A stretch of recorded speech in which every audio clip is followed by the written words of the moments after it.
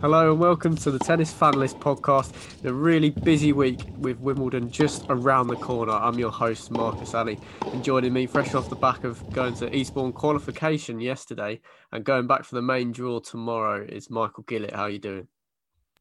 Fresh off the back of getting very sunburnt, unfortunately. A bit stupid me sitting on court one in the sun. Didn't take any sun cream, but it was a good day's tennis. Saw some good matches, and I'm really buzzing about going tomorrow. We'll get to see some ATP and WTA matches. So yeah, no, it'll be really good.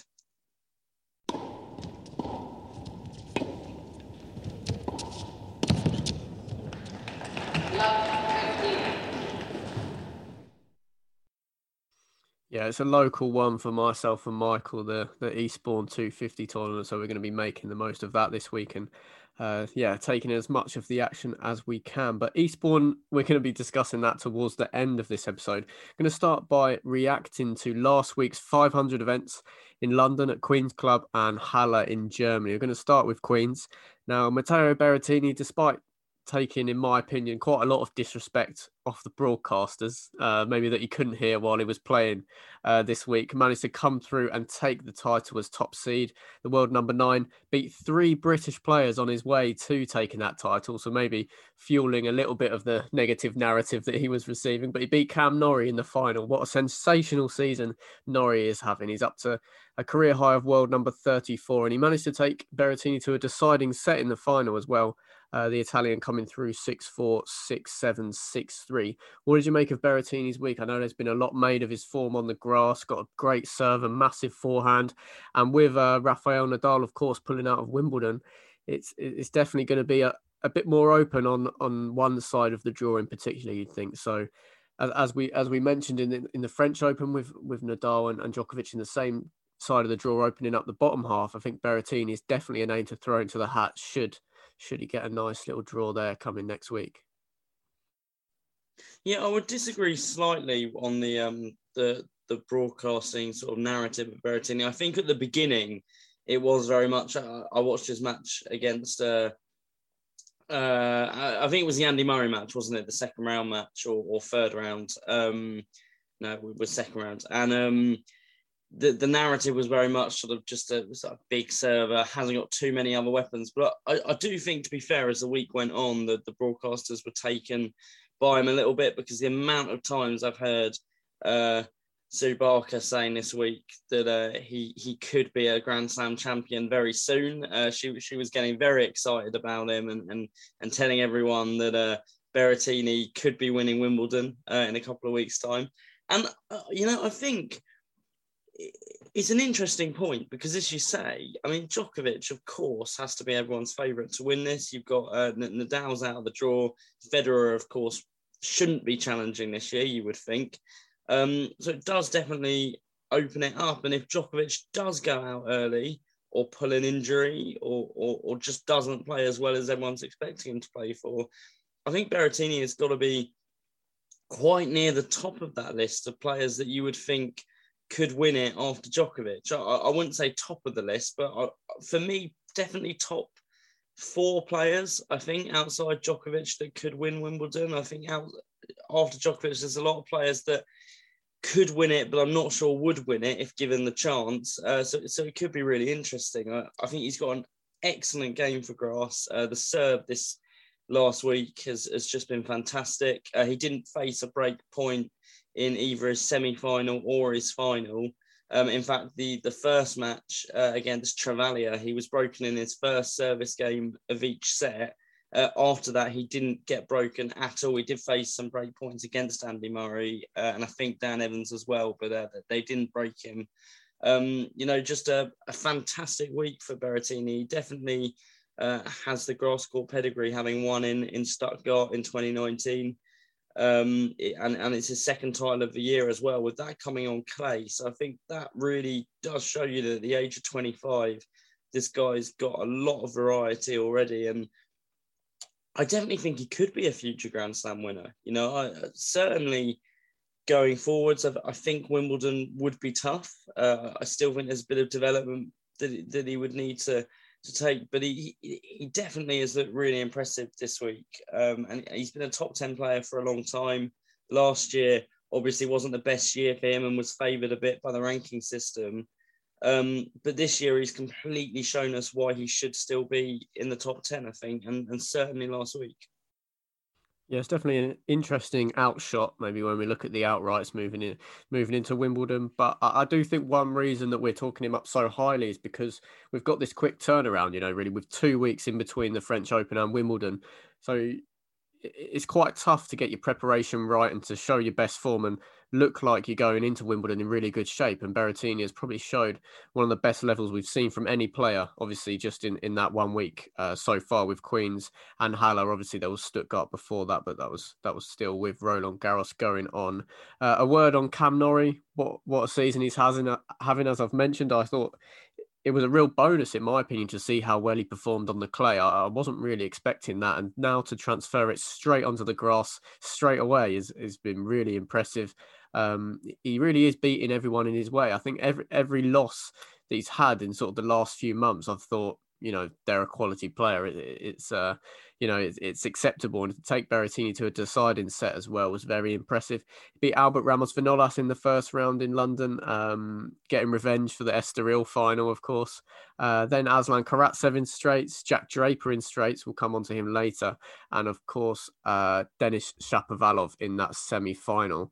What have you made of Norrie's form? World number 34. I did not think we'd be saying that at the start of this year.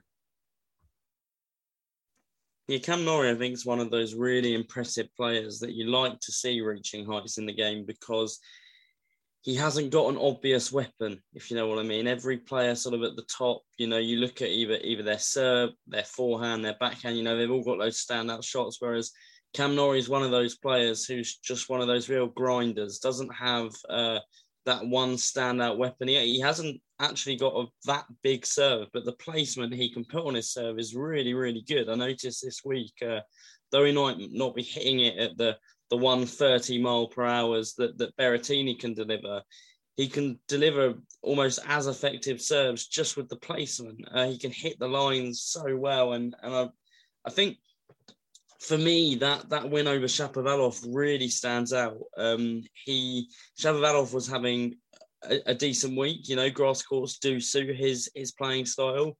And to beat him 7-5, 6-3, and I watched a little bit of that match, and I thought it was quite comfortable for Norrie. Karatsev in the second round didn't really turn up, to be honest. I was a bit disappointed with Karatsev, and obviously Norrie was pushed quite hard in his first round match against Ramos Vinolas, but after that first match, having gone a set down to Ramos Vinolas, who is a player, of course, we would associate much more with the clay. I mean, it's a great recovery for Norrie. And as I say, I'm just really pleased to see a player of that sort reach 34 in the world, because he isn't one of these dominating players that you can sort of pigeonhole into one kind of strength, as you can with a lot of the players. And I think he could go further. I don't think he'll be challenging for slams at any point or challenging to get in the top 10 or anything. But I do think there's room to keep going. He's still got to get that title. I think it's 4 finals now he's been in, and 3 of them this year, not taken one. That, I think, for me, is definitely next step. And then I don't see why he couldn't try and push for sort of a top 20 place maybe. It has been really impressive from Norrie. He's only 25 as well, same as Berrettini. So, he's still got a lot of years left, but really, really, really pleased to see him doing well. And I think it was a bit of a surprise, actually. I think with Berrettini, maybe not so much at Queens to go that far. But when you looked at some of those players in that draw, I really wasn't expecting Cam Norrie to make the final. So it's really good on him for doing that. Yeah, it's always nice to see a Brit in the final at Queen's with the home crowd. I think if he carries on playing the way he's going, I do think he wins a title this year. Plenty of time left, plenty of time, even sort of after the US Open, to really kick on. So I think, at 25, it's a great age. And he's got plenty of time. One player that he did beat on the way to the final, I'm going to bring this guy up first, is Jack Draper, one of the standout names of the tournament, despite only winning 2 matches. he really did stun me, definitely, and you as knocking out your winner pick, Yannick, to beat Yannick Sinner 7-6, 7-6 in the first round, and then he repeated the act, beating Alexander Bublik with 2 titles in the second. Nice left-hander, massive serve, 19. He's up to 250 in the world as a result. He was outside the world's top 200 narrowly, so a really nice boost up there. He's got a wild card into Wimbledon in the first round, so definitely one to keep an eye on.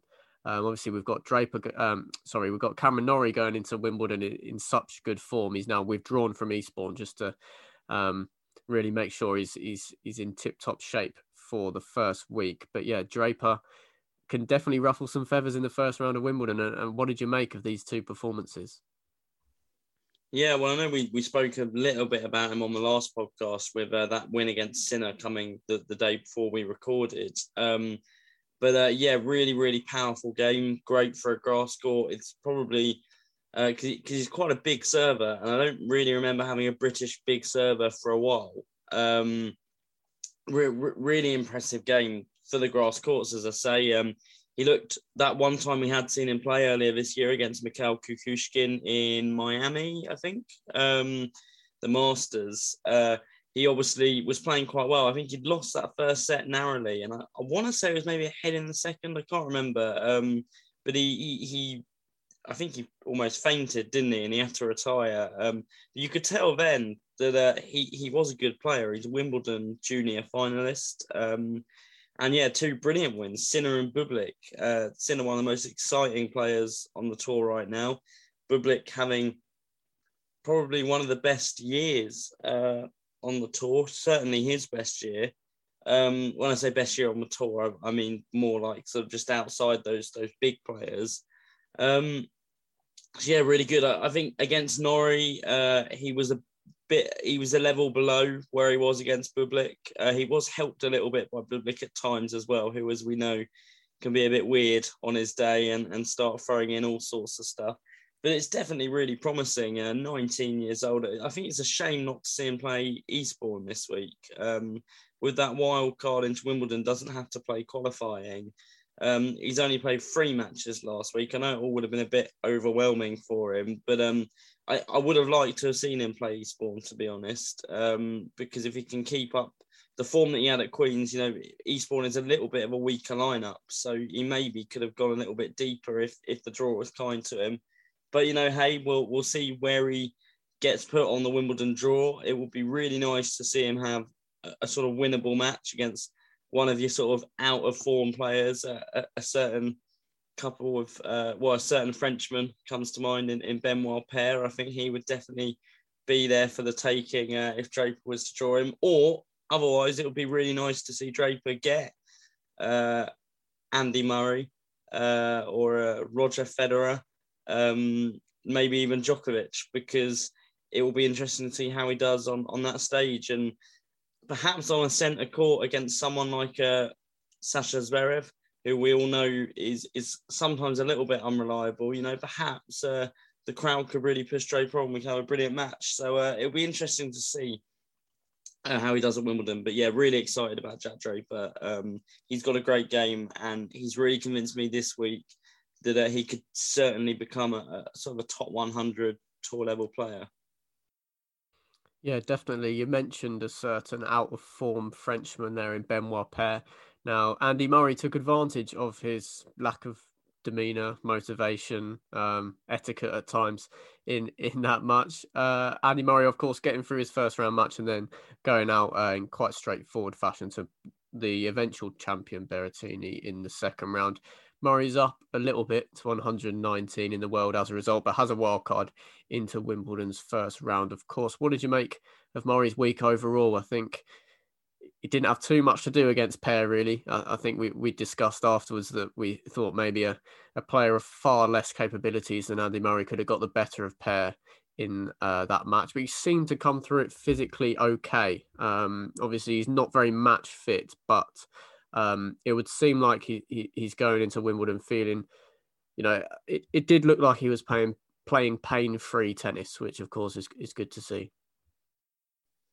Yeah, I feel like it was perhaps we didn't really gauge too much from where Murray is with that first match. He was sort of dealt a helping hand by Per, who was playing his very unorthodox style of just like hitting the ball wherever he feels like it. I actually don't think that man knows what he's going to do until he does it. It's quite remarkable. I think him and Bublik are sort of a little bit similar in that respect, but Per's even a bit more extravagant maybe. And then against Berrettini, I think it was just too hard of a match for Murray to really challenge in. So it was a shame maybe to not see Andy Murray come up against someone perhaps more at his level at the moment. Maybe I don't know. I don't know if I could name drop anyone in particular, but he's come up against perhaps one of the weakest players in the draw right now, and then one of the best player in the draw, with it being the winner. So I think can't gauge too much from where he's at the moment. And I think the fact that he's chosen not to play Eastbourne, because he did say afterwards he wasn't sure and he'd give it a day to think about it, but he said it might not be likely. I think that maybe tells us that he's perhaps just a little bit worried. Wimbledon, of course, needs to be priority for him, so I get why he's not playing Eastbourne. But that, for me, does indicate that he feels he still isn't fit enough to play Eastbourne. So when it gets to those best of 5 set matches, if he is taken to a 4 or 5 setter in that first round of Wimbledon, even if he can get through it, I think I would fear for him a little bit in the next match. But I don't know. I don't know what his aims are. Does he just want to be playing pain-free? Or will he have in his head, though he might not admit this at a press conference, does he have in his head like a stage that he'd like to get to? I'm not sure. But it will be exciting to see him in Wimbledon. And with him not being seeded, he could get anyone in the first round. So, it could be really fun to see Djokovic Murray first round. I wouldn't provide Murray with too much of a chance in that match. But it would certainly be a great occasion. And we don't know if this is going to be Murray's last Wimbledon. We don't know. So, be interesting to see. I think from this week, as you say, looks like he's playing pain-free, which is good. But I just can't gauge too much from those 2 matches to really put much of a prediction on it yet. Yeah, I think it was a little bit like going from level 2 to level 10 in between sort of first round and the second round. So yeah, it was too easy and then far too hard. Hard to see Murray's real resolve if he was to sort of drop a set against more of a run-of-the-mill player than he did face. Moving away from the Brits, actually no, we've got one more Brit to talk about before we move away from the Brits, and that's Dan Evans. Not necessarily had such great success on grass courts in his career, but you have to say now at 31 years old and after a really strong last couple of seasons, he's probably in the best form coming into a Wimbledon than we've ever seen him at. He's world number 26. I'm not sure if that's his career high. If it's not, then it's very close. He beat Alexei Popyrin and Adrian Mannarino at Queen's before going out to the eventual champion Berrettini, of course. So nothing really to write home about for me. I thought the Popyrin win was quite good. I think he did it in straight, so he made that look a lot easier than it could have been. His slam best is a 4th round. He's only done that once at the Australian Open. He's made 2 third rounds at Wimbledon, including the most recent edition of the tournament in 2019. What are your expectations? What are you thinking about Evans coming into Wimbledon? Obviously, we don't have the benefit of seeing the draw, but I, for one, expect him to make the 3rd round at least.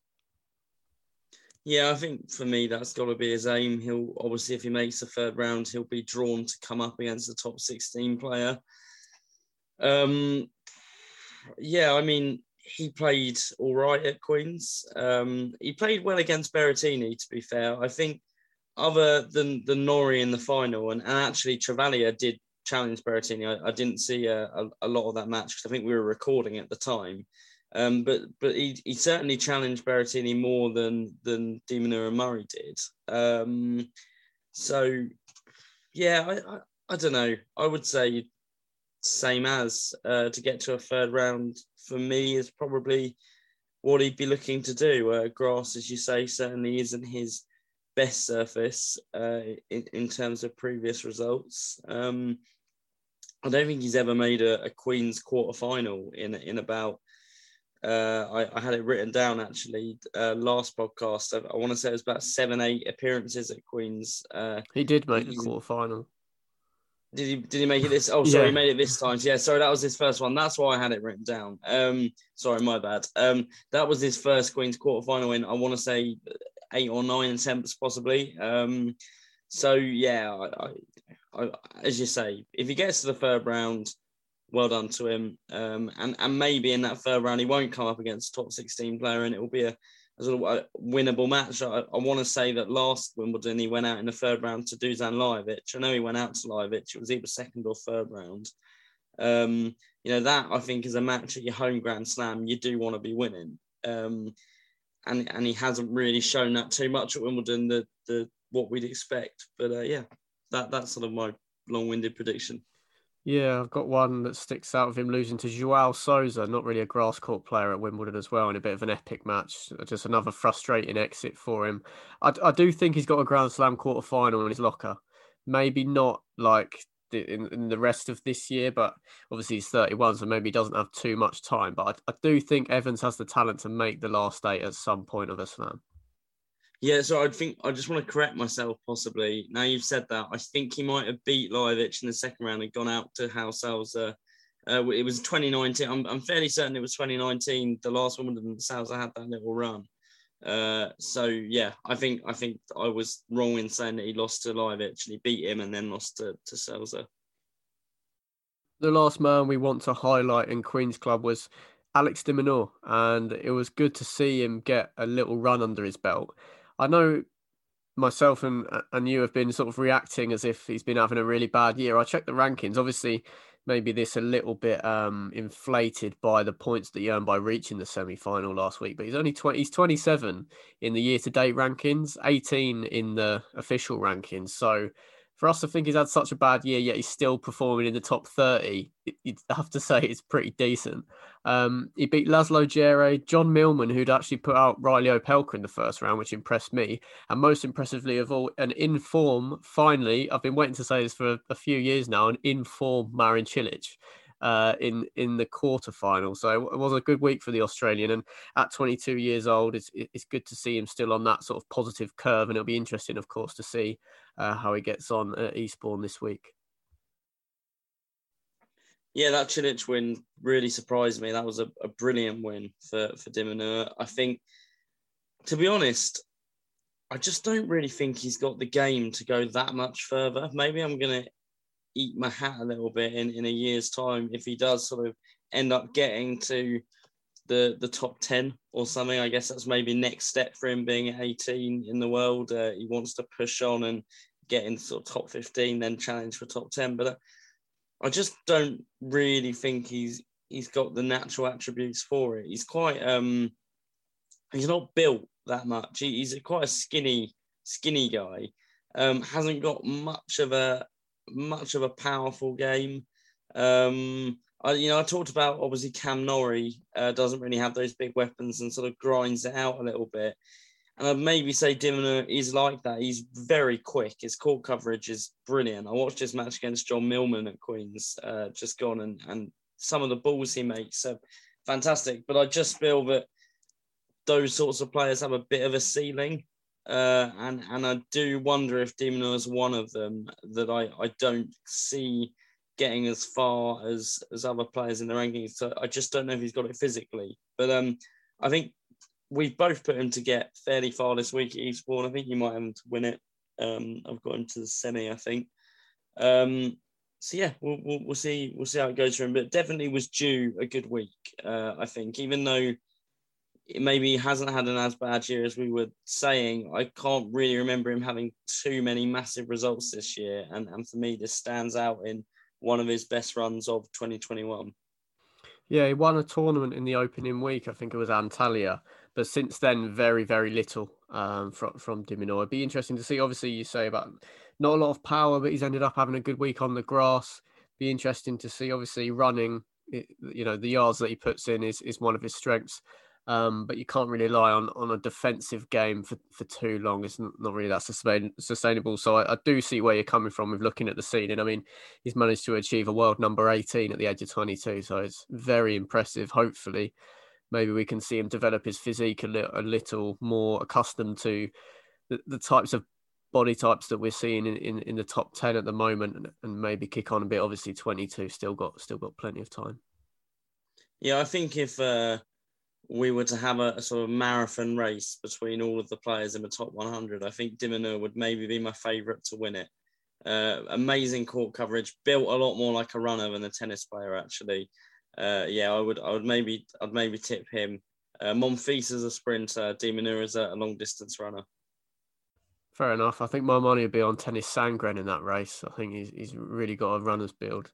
Anyway, moving on from Alex de Minaur, I think that concludes our chat on Queen's Club, a thoroughly enjoyable tournament, and we're gonna move on to Germany now and the tournament that took place in Halle.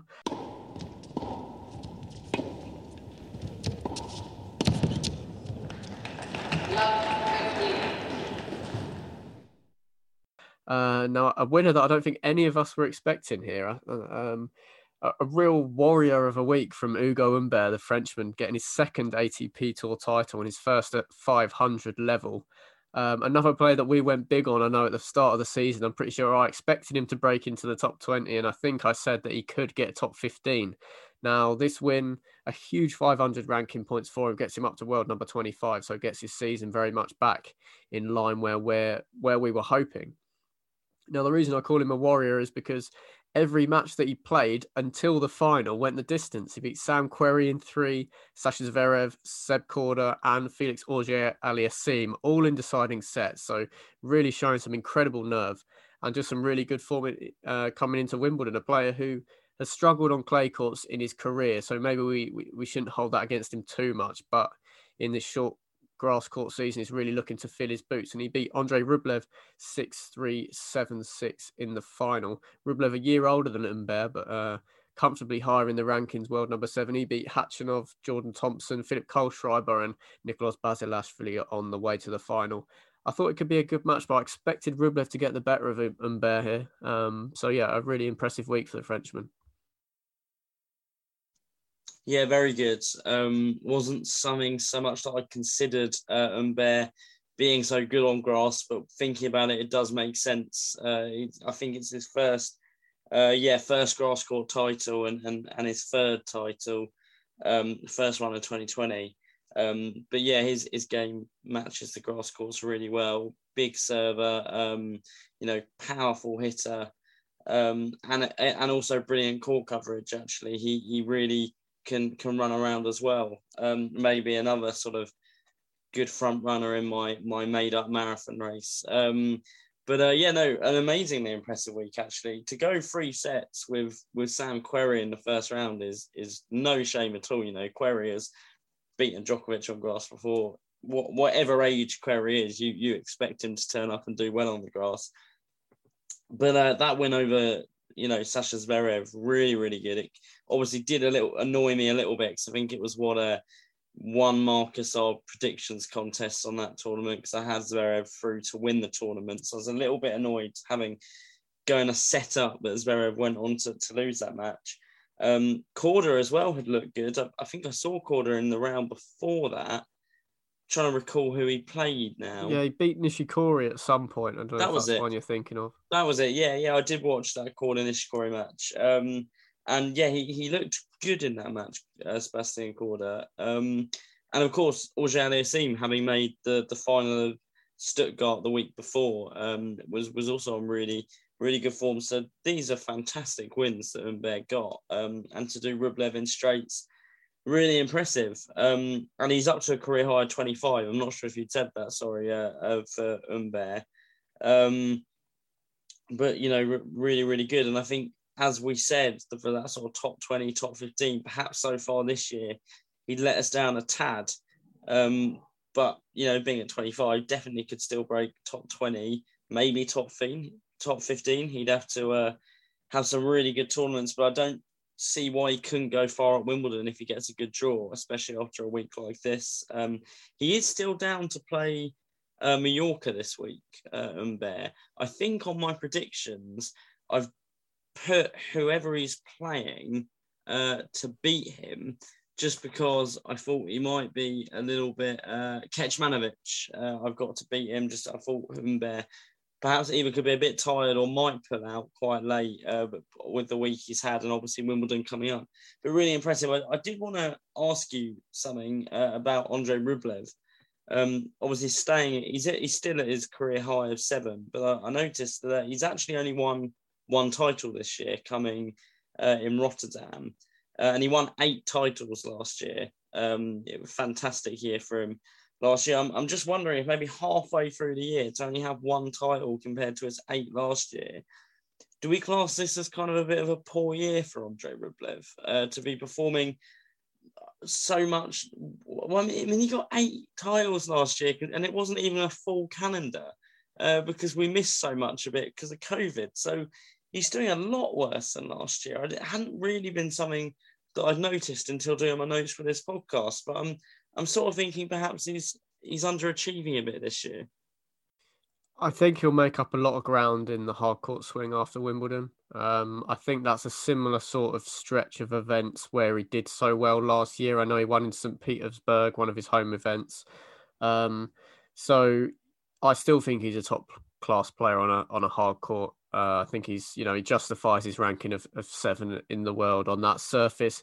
And lucky for him, there are a lot of events on that surface in the calendar. So, 8, I can't see him replicating that, but I wouldn't surprise me to see him get at least 4 by the end of the year. He'd be disappointed not to go on and win the tournament in Halle, but I'm still not too concerned about Rublev. We haven't had the chat about whether we see him as a future Slam winner, but at 23, and I think the strides that he's made after serious injuries in his early 20s are still really impressive, and I expect him to make up ground and probably qualify for the ATP Tour Finals by having a good hard court swing after Wimbledon. So moving on to a couple of players that we wanted to mention in Halle. And one of them is Mr. Tennis himself, 39-year-old Swiss, former world number 1, 29 Grand Slam winning champion. And that's Roger Federer, of course. He had a rather disappointing week. A lot of fans were maybe pinpointing Halle as a good week for him to really prepare well for Wimbledon after, of course, pulling out of the French Open quite suddenly after his win against Dominik Koepfer. Now, Federer beat Ilya Ivashka in the first round 7-6. 6-5. The Belarusian's been having a good season, so although that scoreline isn't too handsome, it's still quite a good win to get the job done in straights over Ivashka.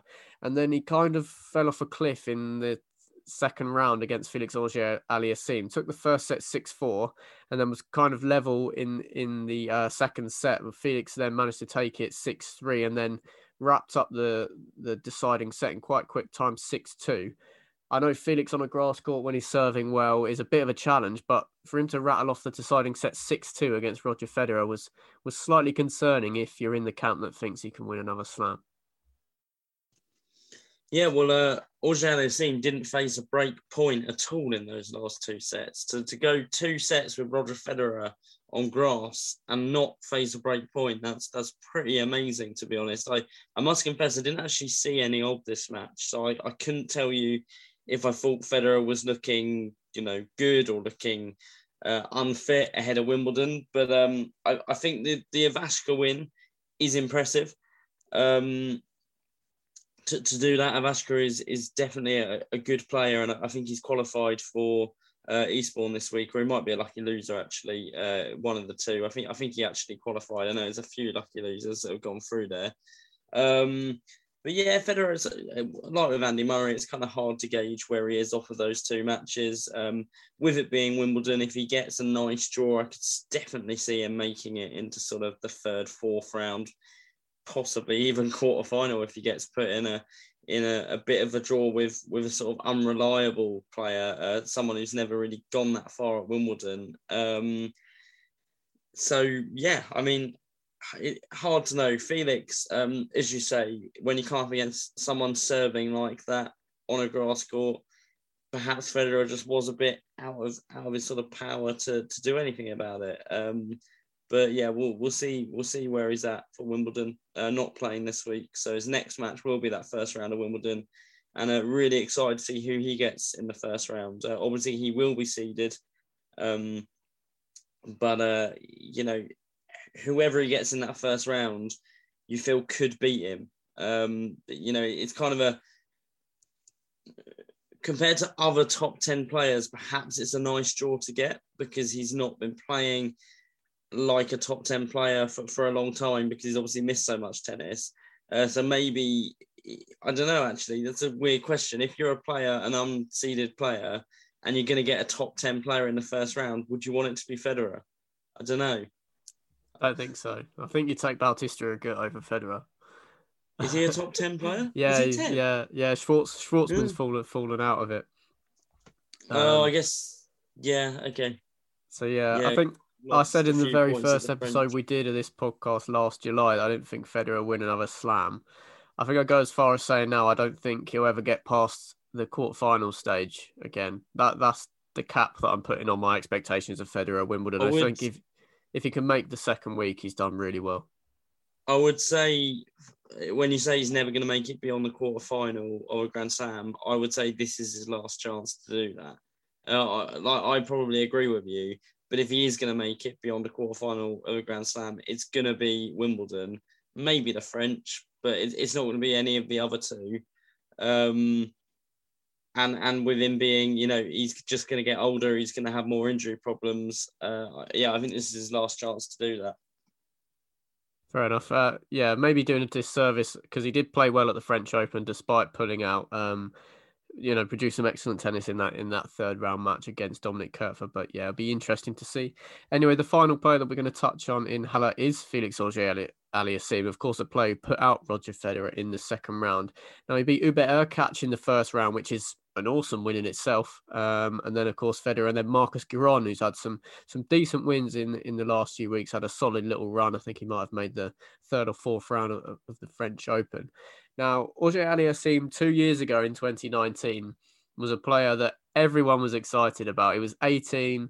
He'd made some decent runs in Masters. He'd done well on clay, done well on hard. He was showing some form on grass. I think he might have made the final in Stuttgart.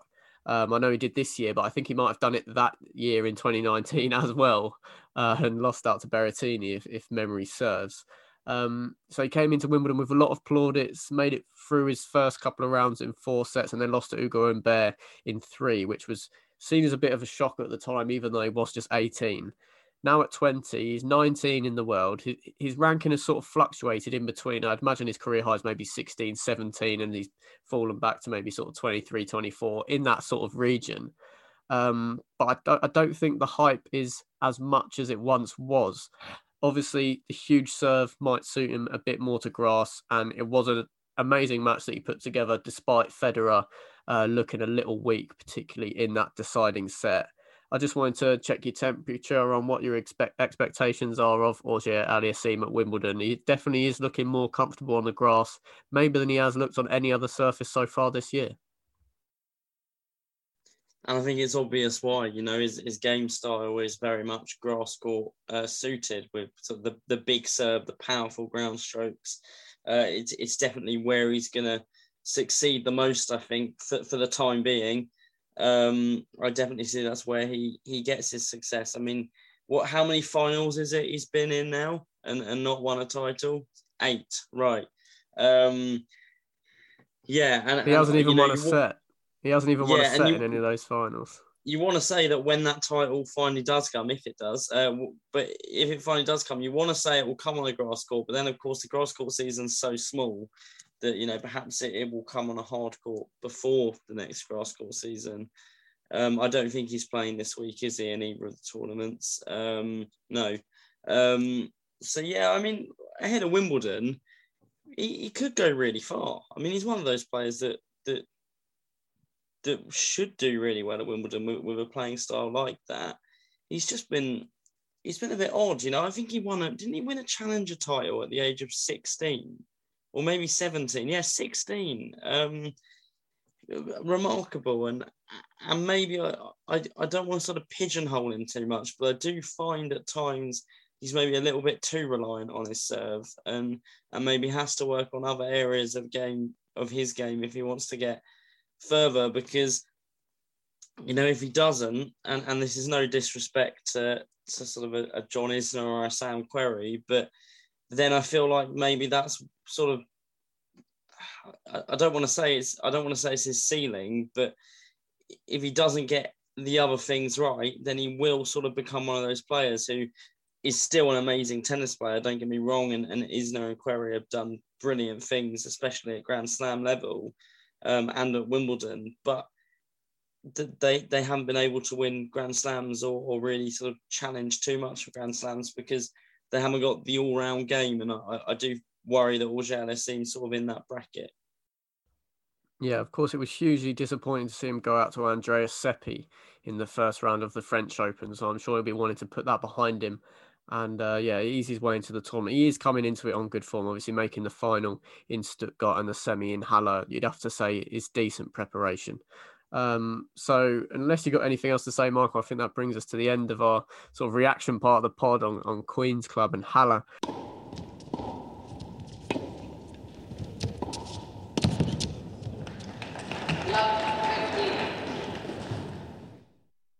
And we're going to move on to this week. We've got a couple of 250s rather than 500s, and we're going to start on the sunny shores of Mallorca. Bit of a surprise to see grass court tennis coming here, but of course it's good to see. I think it's a new tournament. Now, just to run through our predictions, obviously we've done our draws on tennisdrawchallenge.com, and I'm going to ask you first, Michael, just to run through who you've got in the quarterfinals, maybe a bit about their pathways, and just ones to watch for the week. So top quarterfinal, I've got the number one seed Daniel Medvedev coming back off a tough week in Halle, losing that first round match to Jan-Lennard Struff. Really not sort of what we expected, and especially considering Jan-Lennard Struff lost, I think maybe today or yesterday to it would have been today to Adrian Manarino. I would say, but I've still got Medvedev to get to the quarterfinal. He's got a bye, and then I had him to get through against Lloyd Harris, but Lloyd Harris has lost to Corentin Moutet, the young French player. I think he's only about 22, maybe. And actually, Moutet could definitely challenge Medvedev. When he plays well, Moutet is a really good player. And someone I'll definitely be looking out for in the future. But I'm hoping Medvedev can see this through and try and get some form ahead of Wimbledon. I've got him to face Casper Ruud, who got through today against Gilles Simon, and will face Tennis Sandgren in the second round. Second quarterfinal, Pablo Carreño Busta against Jordan Thompson. Carreño Busta got a bye, got him to come through against Caruso in the second round. And I've got Thompson. He has already beaten Pablo Andujar, and I had him to beat Dusan Lajovic in the second round, but he'll now face Lucas Klein, the qualifier.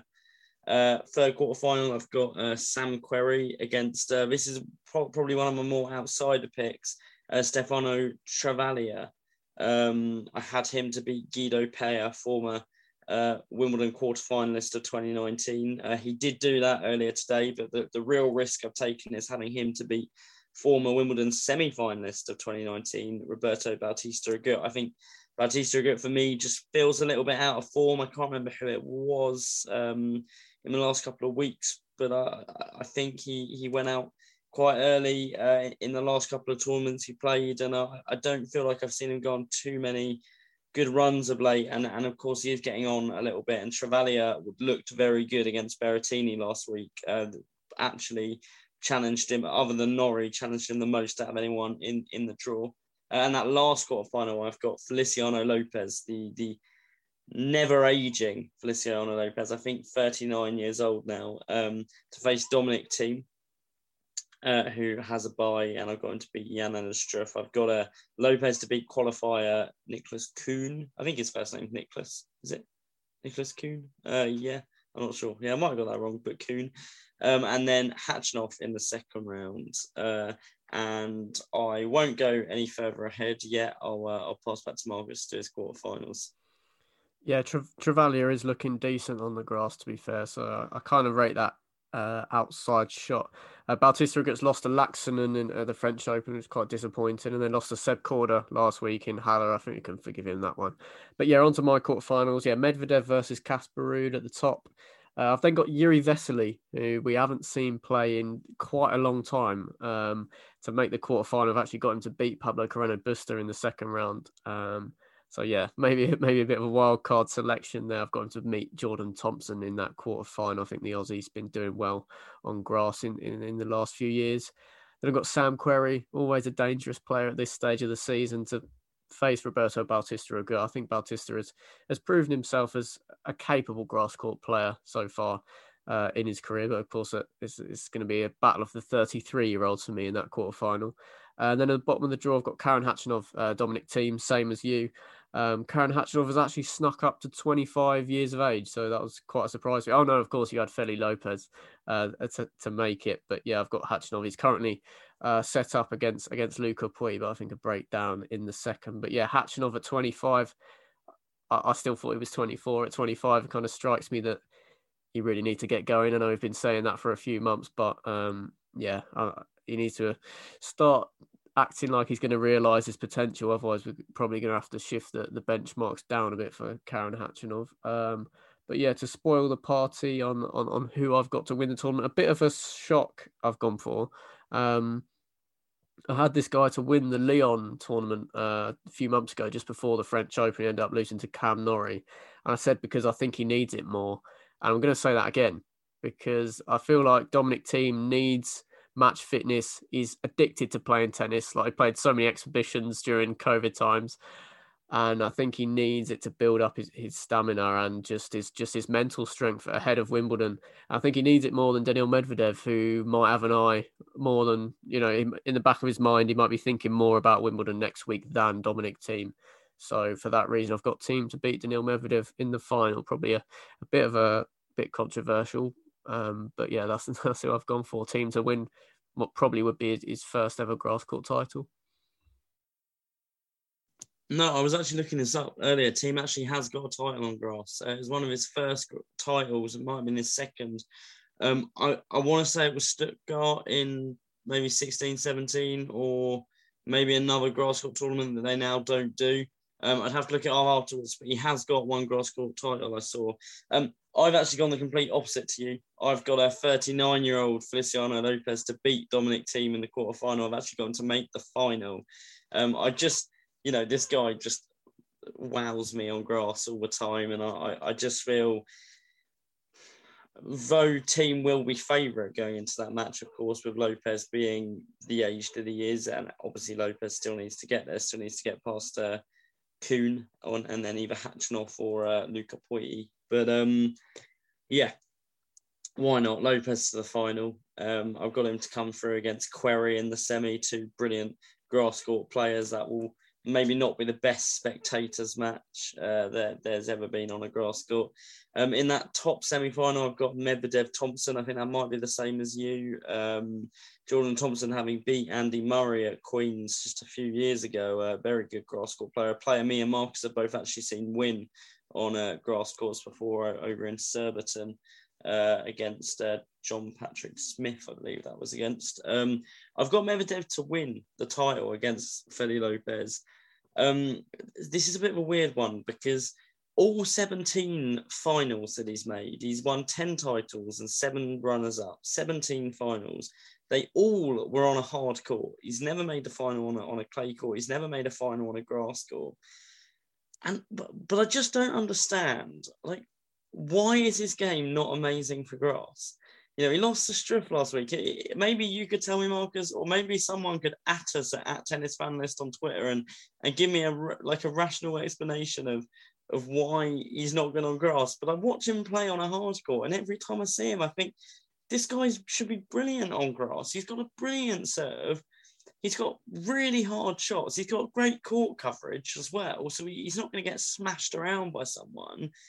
But surely he has to finally do it. So that's why I've gone for him in this tournament, but not with an awful lot of confidence, especially after the loss to Yanan and Struff last week. But go on, can you give me anything, Marcus? Why is Medvedev not good on grass?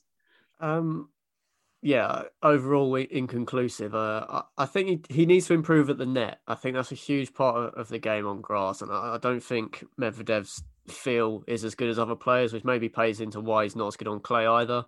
But I agree with you. When I see him on hard, I think this guy should definitely be able to transfer his form over to grass, and I still think he can. He was 23 at the last Wimbledon. He's definitely matured a lot since then. I think he's made his 2 Grand Slam finals since that tournament in 2019. So I do think this is a much improved Daniil Medvedev we're seeing on the grass court season compared to the one 2 years ago. So yeah, I don't begrudge you at all for picking Medvedev to win the title. He is very sort of earning of being the top seed for the event. So yeah, I think we should definitely see Medvedev transfer that form onto the grass courts at some point in the near future. What I would say, just very quickly on that, looking ahead at his draw, I actually feel like Mute in the second round could be his hardest opponent to play on a grass court. Casper Ruud, obviously a good player, but maybe a bit more of a clay quarter. I don't really remember him doing anything on grass. Thompson's very good. There's other players in that bit of a draw which I might not put to get through, but I do think if he's going to go out before the final, for me, he goes out in the next round to Mute. Yeah, fair enough. I do see that, despite Mute lost to Philip Kohlschreiber last week, but then beating Lloyd Harris today was very impressive. So yeah, I see where you're coming from. So yeah, I think that concludes our analysis on Mallorca and our predictions. Finally, we reach Eastbourne down on the lovely south coast in Sussex, and I'm going to go first with my quarter-final picks for this one. Now, at the top of the draw, I think one of the one of the worst quarterfinals I've put together this year in terms of predictions. Now, at the top of the draw, I have James Duckworth versus Andreas Seppi as a quarterfinal in Eastbourne. I've got Duckworth to knock out the top seed Gael Monfils in the second round and to beat a lucky loser in the first round. Got Seppi to come through matches against Yoshihito Nishioka and Emil Ruusuvuori. I think the 37-year-old tends to show up at slams. I mentioned earlier he beat Felix Auger-Aliassime in Paris in Roland Garros. So I think I want to be getting into some good preparation for Wimbledon. 2 quite experienced players, of course. Duckworth at 29. Aussies tend to be quite decent on grass. So yeah, not going off too much. It's more of an anti-Gael Monfils play that I've gone for Duckworth there in the top quarter final. Then at the second quarter final, I've got Lorenzo Sonego. Of course, has got a grass court title. I'm pretty sure I've got him to beat the very impressive John Millman in the second round, which I think could be a very interesting match should it materialise. I've got him to meet Alexander Bublik, of course. Wanted to sort of make up for his loss to Jack Draper last week in the second quarter final.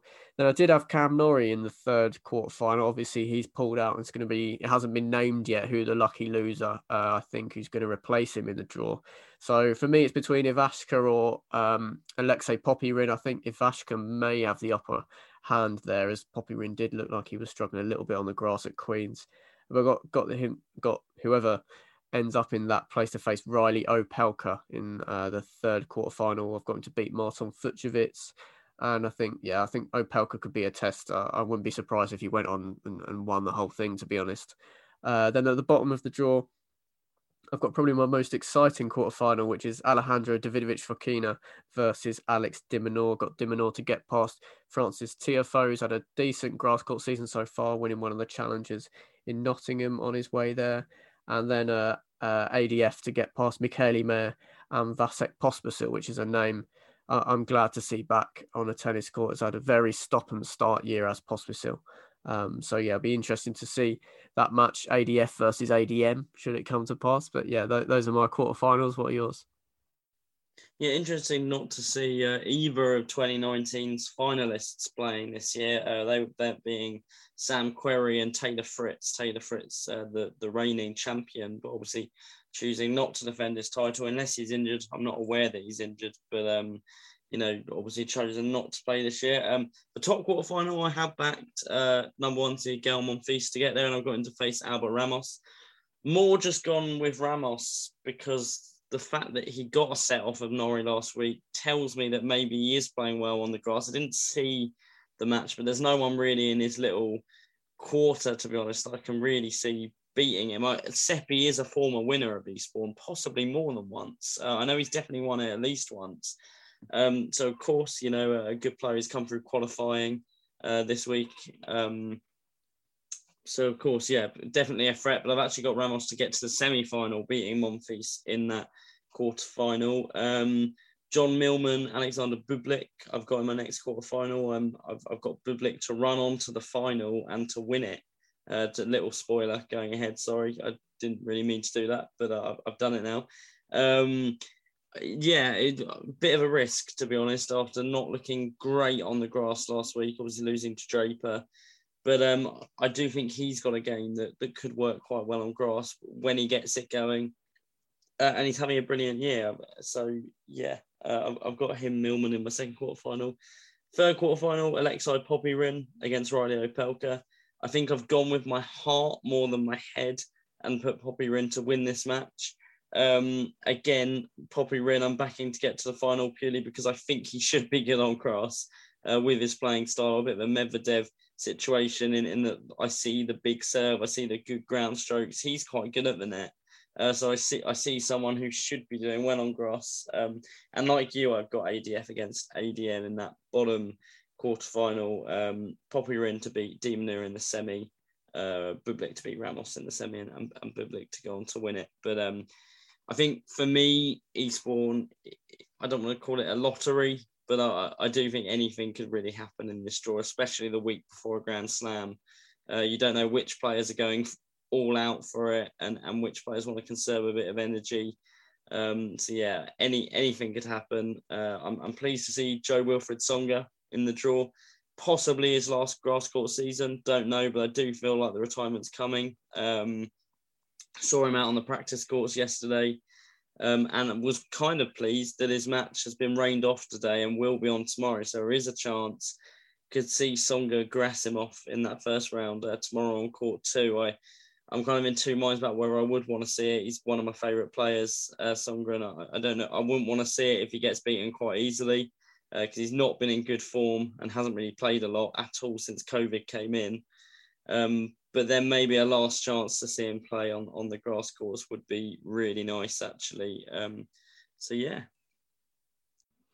Yeah, the couple of tournaments that took place just the week before the French Open, we saw Alex Molcan reach the final in Belgrade, and then Seb Korda went on to win his first title in Palma on the clay. So I think, something reminiscent of that would not be too much of a surprise this week. We are, more prone to some huge shocks, of course, with Wimbledon around the corner. James Ward. You never know. He's got Vasek Pospisil in the first round. Is it James Ward's time to put another run together, an ATP 250 event? At the age of what, like 40? Well, not quite. He's probably 35, I'd have a guess at. But yeah, I don't know. Not in his prime anymore is James Ward, but it's good to see him back out on court, of course. I think that brings us to the end of the episode. You got reactions there to Queens and Haller and a preview of Mallorca and Eastbourne. It's going to be a really exciting week. Of course, we're going to have one eye on Wimbledon qualifying as well. Always good to watch the Grand Slam qualifying. Lots of young players on show, and gonna see who's made of sterner stuff and who's going to be able to push on to the first round. Of course, it's a huge paycheck and it means so much to players of that level. It's nowhere near as glamorous of a profession as we see the types of players that are playing in Slam qualies. Yeah, just talking quickly about Wimbledon, Carlos Alcaraz, I don't know if you saw it, got given a wild card along with the other Brits. I know you're a big fan of Alcaraz. I'm not too aware of his grass court pedigree. I don't know if you know any more than me. No, you're putting a face if you don't. But I'm wondering, what you might expect to see from Alcaraz going ahead in this tournament. I know obviously we can't see the draw yet, but at 17 years old, it could be a really exciting. He could be a really exciting prospect to see it in the Wimbledon main draw. Yeah, he's never played a senior match at grass court level, so I've absolutely no idea, to be honest. In 2019, I'm just having a look, he did make the quarterfinals, I think, of the boys. So, I mean, no idea. But I do see a big serve and a lot of power on the forehand. You know, comparing him to Lorenzo Musetti, another up and coming guy that we've seen have more success on the clay, I do see Carlos Alcaraz as a player who might be a bit more ready to transfer that. I think his game does suit up better to the hard and the grass courts than the clay. So it definitely could be an interesting player, and just to see who he gets in the first round. So yeah, I think we'll be back towards the end of the week to look ahead to the closing exchanges of these tournaments, and then we'll be hitting you with a bumper Wimbledon preview for sure towards the end of the week as well. So stay safe, enjoy the tennis, and yeah, I'll see you in the morning, Michael. A bit of an early one. Yeah, looking forward to it. Just before I say goodbye, I want to owe an apology to James Ward. Said he was 35, looked it up, he's actually 34. I feel like I've done him a massive misservice there. We've got another year of James Ward left, more than I expected. So yeah, I'm holding out all my hopes for him. Probably on court 2 against Pospisil tomorrow. Actually, we don't know what they're going to be doing with the scheduling with 2 rounds of matches to play. But thank you very much for listening.